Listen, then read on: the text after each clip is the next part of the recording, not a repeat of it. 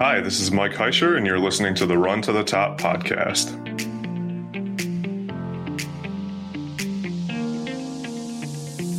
Hi there, my running friend. This is Coach Claire Barthelic, the Planted Runner, and this is the Run to the Top podcast, one of the first and only running podcasts dedicated to making you a better runner with each and every episode. We are created and produced by the expert team of running coaches at runnersconnect.net, where you can find the best running information on the internet, as well as running coaching plans to fit every runner and every budget.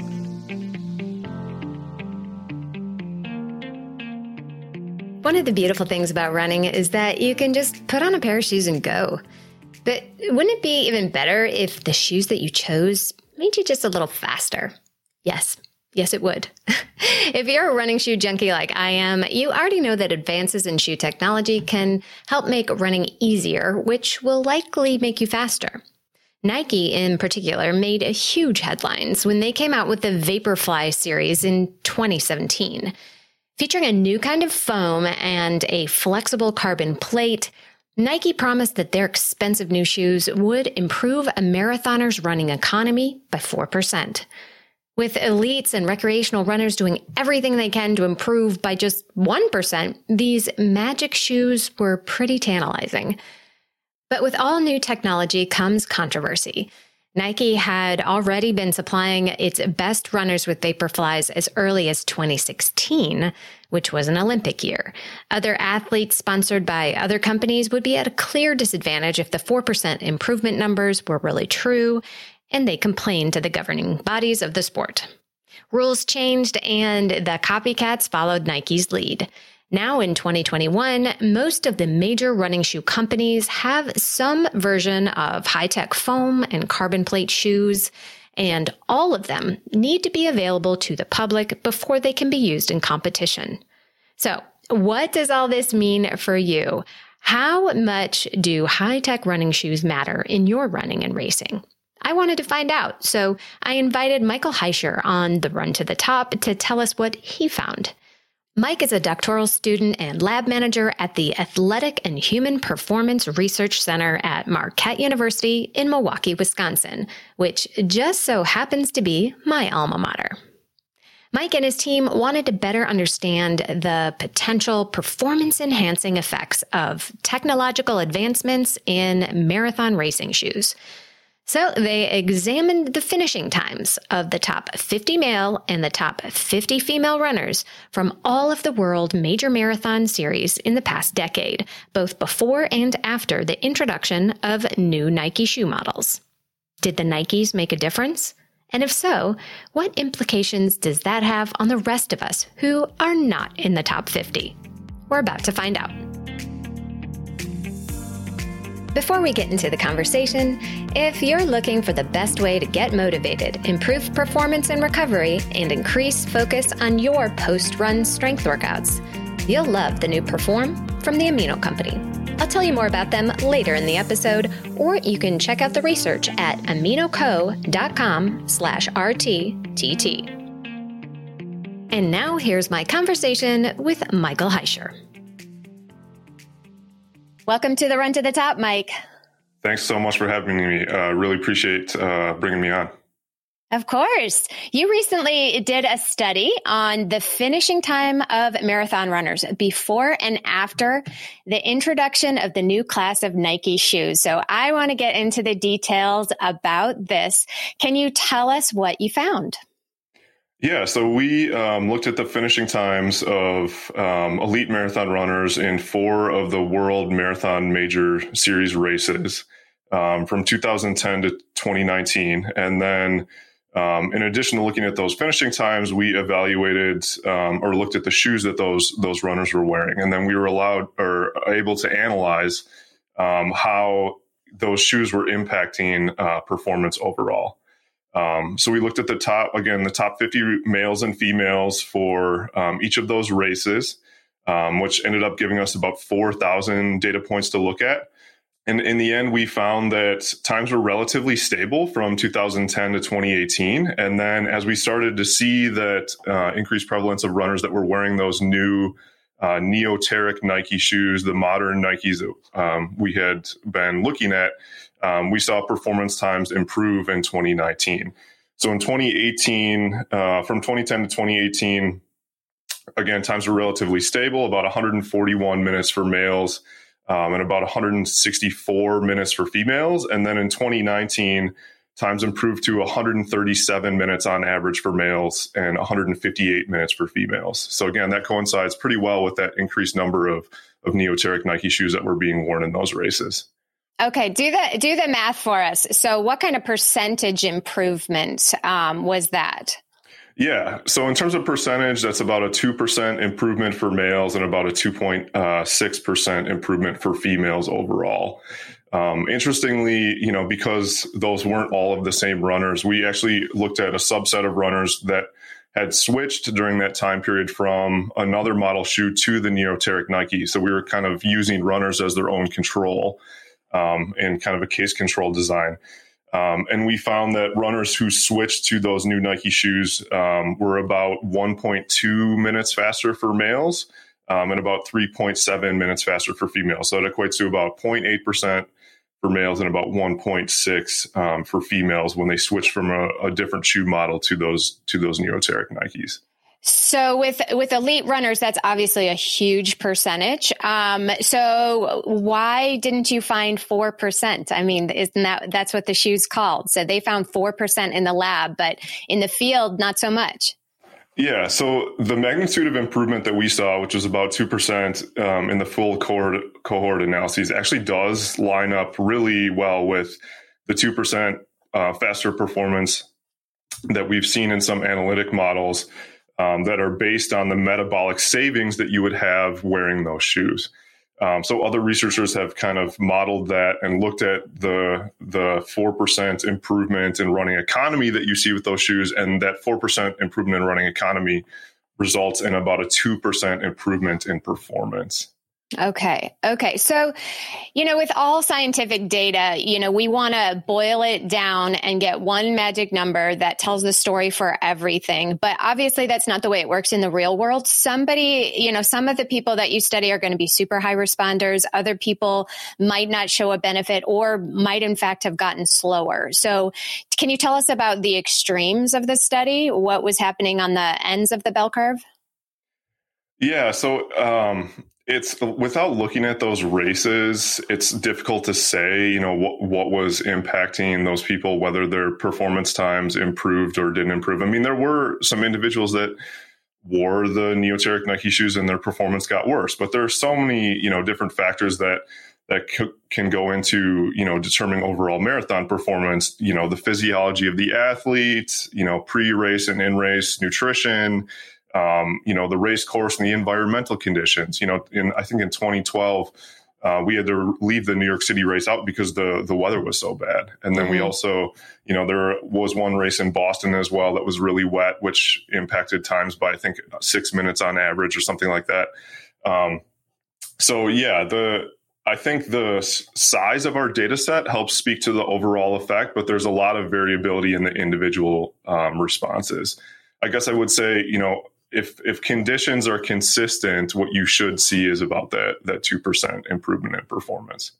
Okay. So, the Nike Vaporfly came out before 2018. So why would you say that there was such a shift between 2018 and 2019? I think just the increased availability. One of the figures that you can see in our paper kind of shows the trend of the increase in the number of Neoteric Nikes that were worn in those races. And in 2017, there were some athletes that did have those shoes, but I think, it was maybe just more than 50 overall combined between males and females. And then in 2018 and then in 2019, we saw that those numbers really explode, where there are over 100 males and females in each of those races that were wearing those new age Nike shoes. Okay. So what is it specifically that you would say about the Nike shoes? And you're saying Neoteric, that's just a fancy word for new, right? So, yeah. So what is it about those shoes that makes them so good for runners? Yeah, so the design of the shoe is interesting. The construction of the shoes is aimed at improving energy return in the midsole and increasing stiffness along the longitudinal axis of the shoe. And this is accomplished through a really lightweight, resilient foam. The foam that Nike uses is called Pebax, and they also use some air cushioning as well. And that helps with energy return within the shoe. There's been some lab studies that have been done on these Neoteric Nikes that have shown that the energy return per step is actually twice what you get from traditional, popular marathon shoes. And so returning twice that amount of energy is a really significant benefit to runners that are looking to improve their endurance performance. Interestingly, there's a lot of debate between scientists and bloggers on what actually is the mechanism behind that improved performance, whether it's, that really lightweight, resilient foam, or whether it's the design of that curved carbon fiber plate that you see within the midsole. And there was actually a really interesting study recently that actually took the Vaporfly and compared an intact Vaporfly to a Vaporfly where they actually cut through the shoe, cut through the carbon fiber plate to see if that would kind of change things. And they really did not find any significant differences in terms of improvements between the shoe that was cut and the shoe that was intact.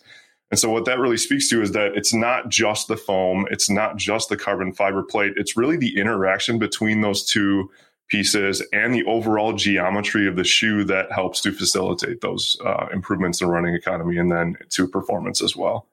Okay. Because Nike does make shoes like, the Pegasus that has the foam, but it doesn't have the plate. So you would expect that shoe not to be as fast as the combination. Is that what you mean? Correct. Yep. Okay. So,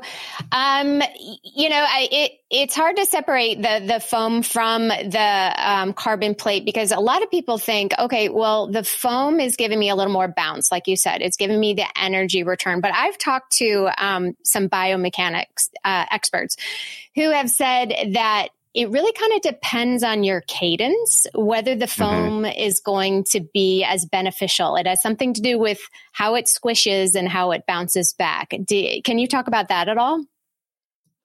Yeah, so I have heard some of that as well, where I've heard, from people that own the shoes. Full disclosure, I do not have a pair because I can't find one in my size. But people that I've talked to that wear the shoes do sometimes say that it doesn't seem like you get much of a benefit until you actually get up to speed. And so that may actually speak a little bit to, how different running speeds and even different running styles may impact that performance benefit.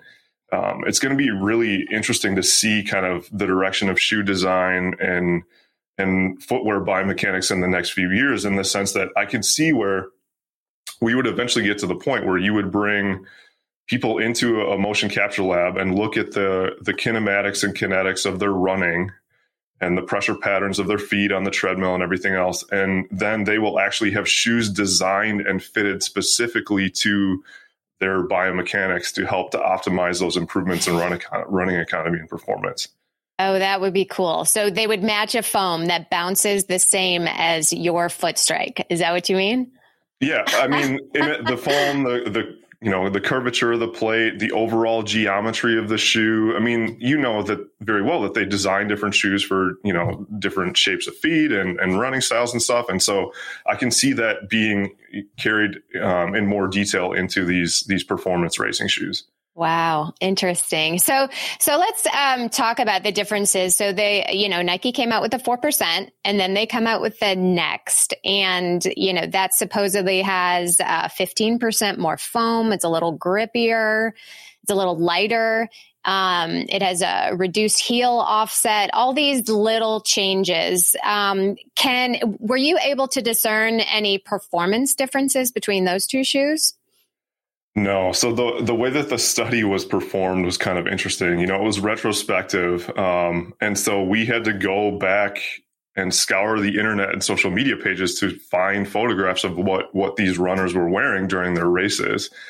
And so I got pretty good at being able to identify, Nikes obviously versus other brands of shoes. But oftentimes because, the photos were taken from a distance or because other runners were kind of, in the way in some of the photographs, it was difficult to make determinations between different Nike models. We were not able to draw any conclusions on that. But the overall principle in all of those shoes is generally the same: improving energy return and helping to improve running economy. Yeah, I wonder, though, why reducing the heel offset? So basically lowering the heel, making the foot a little bit flatter. I wonder why that would actually improve economy. You would think, you would get more spring if you're up on your toes more. Do you have anything to, insight on that?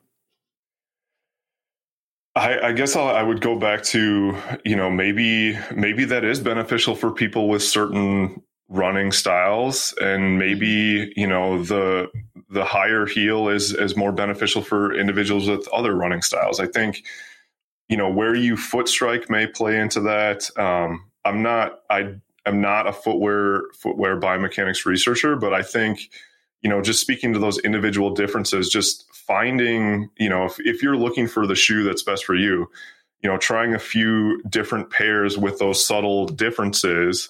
And then finding which one feels best. I mean, at the end of the day, you want to run in something that feels good, right? Absolutely. And so just pick what feels best for you. And you should see, whether you pick the 4% or the next percent, or, even other companies now are exploring similar design aspects. I think that, everyone should be able to find something that improves their performance, because, the market's just going to explode with these type of racing shoes in the next few years. I know how critical post-run strength work is to help keep me strong and injury-free. It's not a coincidence that injuries are more common with runners that skip their post-run strength work. But I get it. We're usually tired after our runs, especially on workout days, and many of us don't quite have the energy and motivation to get the strength work in. I've been on the lookout for quite some time for something that could help with both energy and focus post-run, and also provide a nutrient boost so I can maximize both my recovery and performance when strength training. That's why I am so happy I recently discovered Perform from the Amino Company. Perform is an amino acid-based formulation that I simply add to my water post-run. It tastes great and it's easy on my stomach.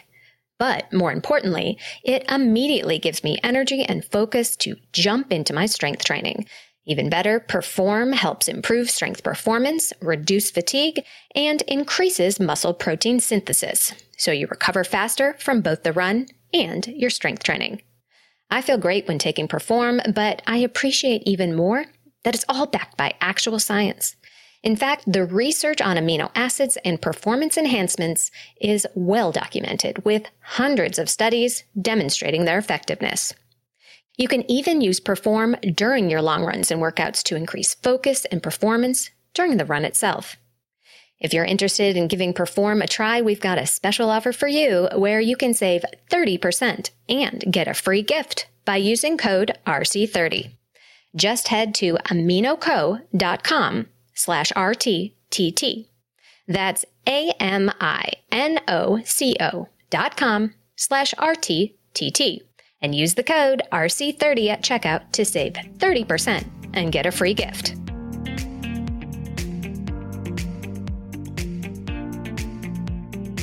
Yeah, I do want to talk about other companies because, Nike is getting all the attention as they like to do, but they are not the only game in town. Many of the other big companies have a similar product on the market. Not everybody in Tokyo won a medal with Nikes on their feet. So Molly Seidel, for example, the bronze medalist in the marathon, she was wearing Pumas. So how do we explain that? Yeah, so I think 4 of the 6 marathon podium places were taken by people in Nike. So that's a great point. They're not just all Nike runners, and I'm not aware of what specific shoes Molly was wearing, but I know for a fact that Puma is one of those companies that is exploring those different design aspects, and that's what the athletes are probably calling for, and that's what they want, right? Like if you're a runner and you're not a Nike athlete and you see these Nike athletes that are having these shoes that are improving performance, I mean, it's it was only a matter of time, I think, before we saw those other companies break into that space as well. Absolutely. And, there's a lot of ethical considerations. Eliud Kipchoge, the world record holder, he is a Nike athlete, and he has spoken many times on this subject saying, yes, the shoes are a major improvement, but it's the person in the shoes that really makes the difference, that you still have to run 26.2 miles. The shoe's not going to run for you. So I would love to get your thoughts on the ethical considerations here. People call it mechanical doping. What do you say about that? Yeah, that's a really interesting point. One of the co-authors on our paper, Andy Jones, actually spoke at Marquette last year virtually about the physiology of the Breaking 2 marathon. And I totally agree that I think a lot of times the focus and emphasis on the shoes and the sports technology and other sports is given too much credit, and we shouldn't take away from the individual performances. I mean, athletes like him and like Molly, they train so hard for so long to put out their best performance on the biggest stage.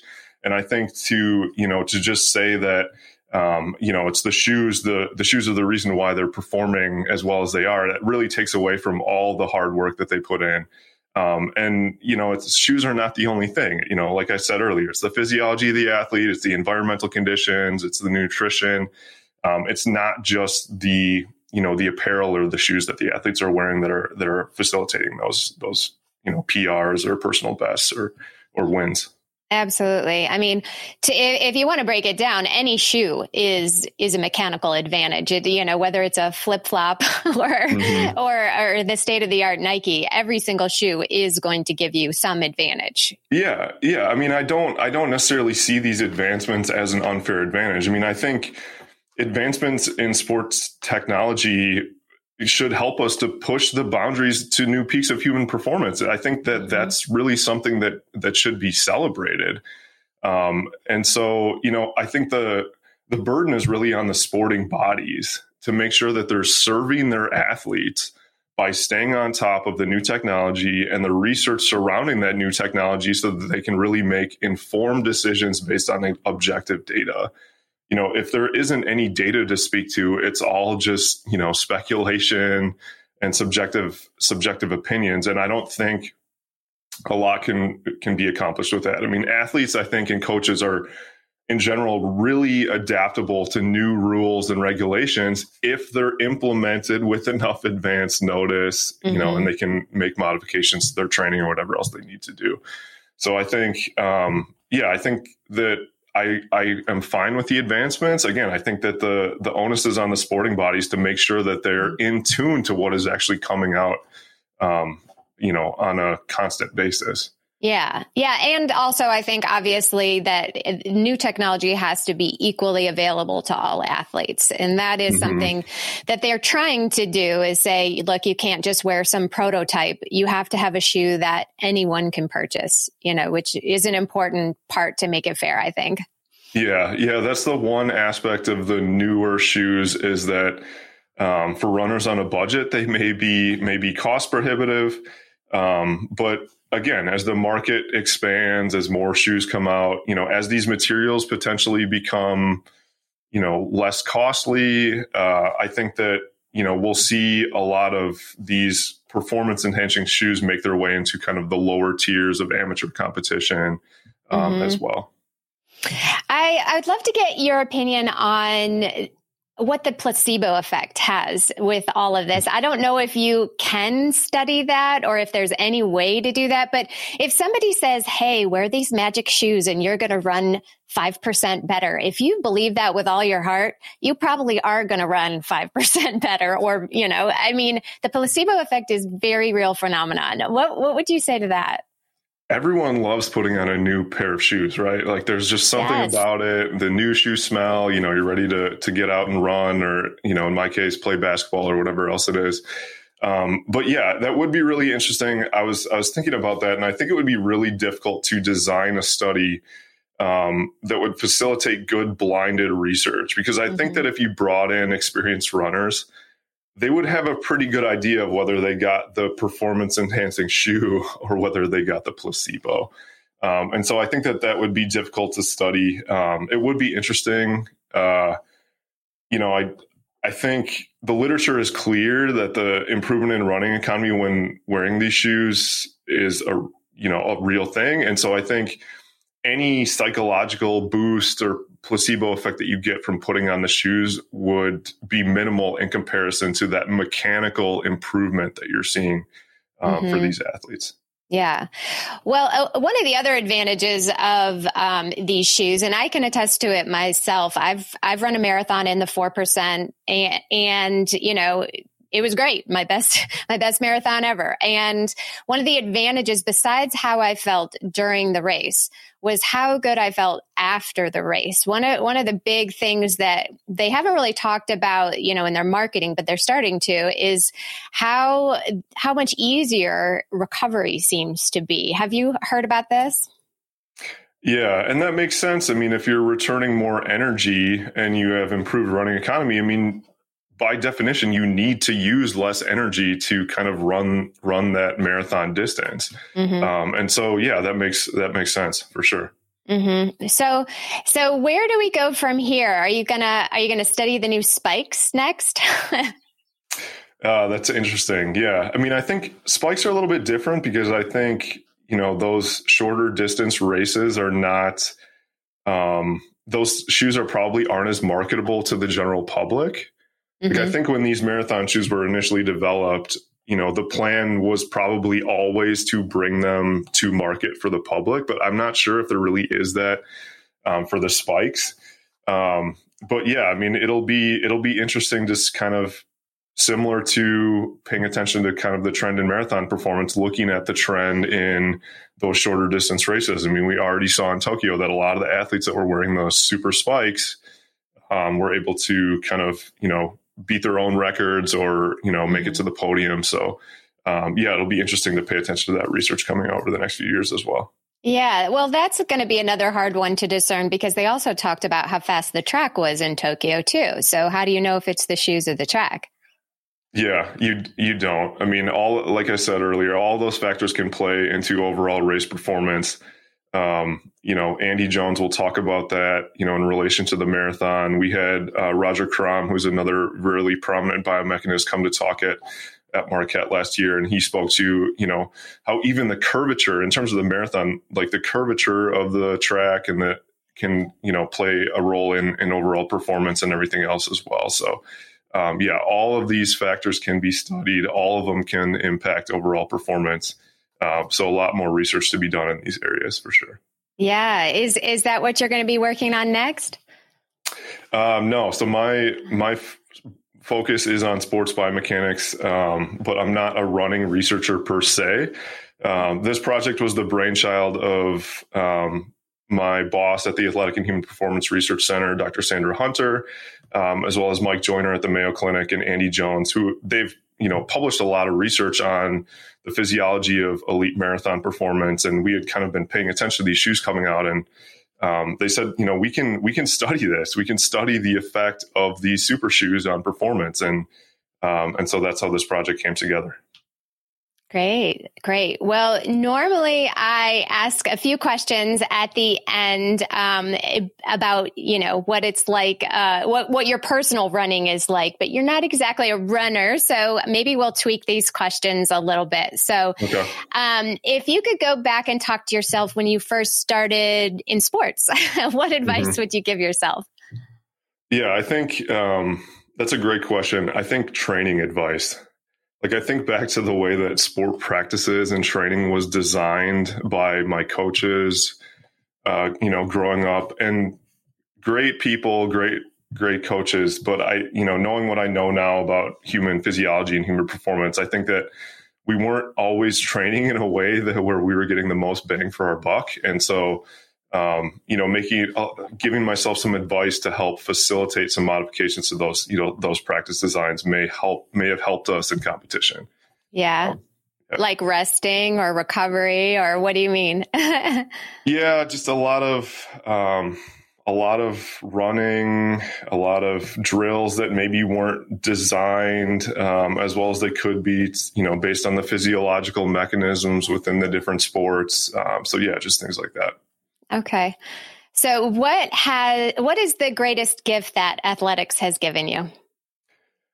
Another good question. So I guess I can speak a little bit to running on this one because I think it just gives me a really good appreciation for the range of abilities of human performance. Like even when I push my limits, my pace is so far off of what the world elites are that it really kind of gives me a unique perspective and helps remind me that, performers are always trying to do their best. And I think that that's one of the reasons why I'm generally in favor of advancements in sport technology. If putting on a new pair of shoes allows, somebody like me or you or one of the elites to run a personal best or beat a record, why isn't that something that should be celebrated? I mean, if they're achieving something that's their best, I mean, that should be something that we should be happy about and supportive of because that makes them feel good. So, I think, just a general appreciation of the wide range of abilities of human performance. I love it. And finally, Mike, where can listeners connect with you? Yeah, so feel free to email me. You can find my email on the Marquette website, or you can reach out to me on Twitter at MUMike24. Perfect. Well, I said this in the introduction, but Marquette University in Milwaukee is my alma mater. I went there 1,000,000 years ago, and I used to live in McCormick Hall, which was shaped like a beer can, which is now nothing. Or what is it now? It's been raised, hasn't it?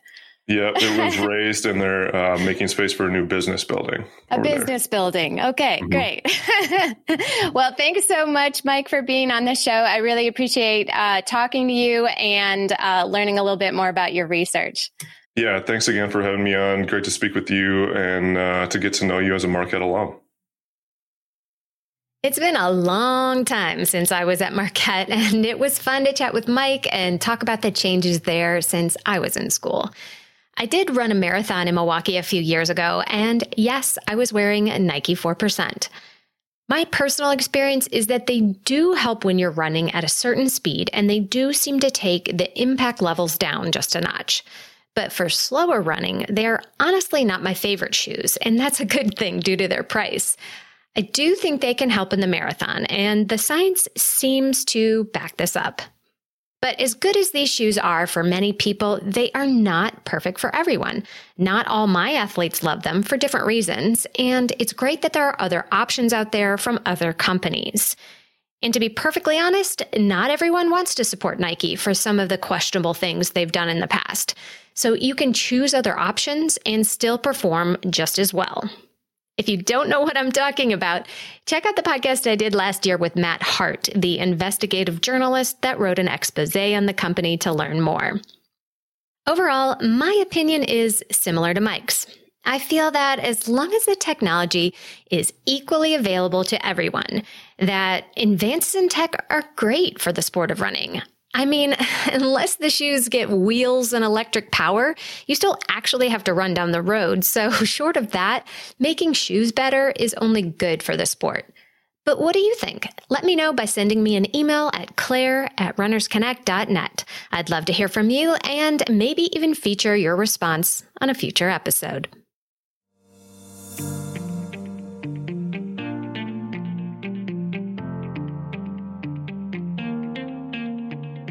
Thanks for listening to the Run to the Top podcast with me, Claire Bartholic, the Planted Runner. Our mission is to help you become a better runner with every episode. Connect with me on Instagram at The Planted Runner and at Runners Connect. Join the Runners Connect team at runnersconnect.net and support our show for free with a review on Apple Podcasts. If you love the show and want to get more free content in your inbox, become one of my favorite listeners and get the elite treatment at runnersconnect.net/podcast. Have a great run today.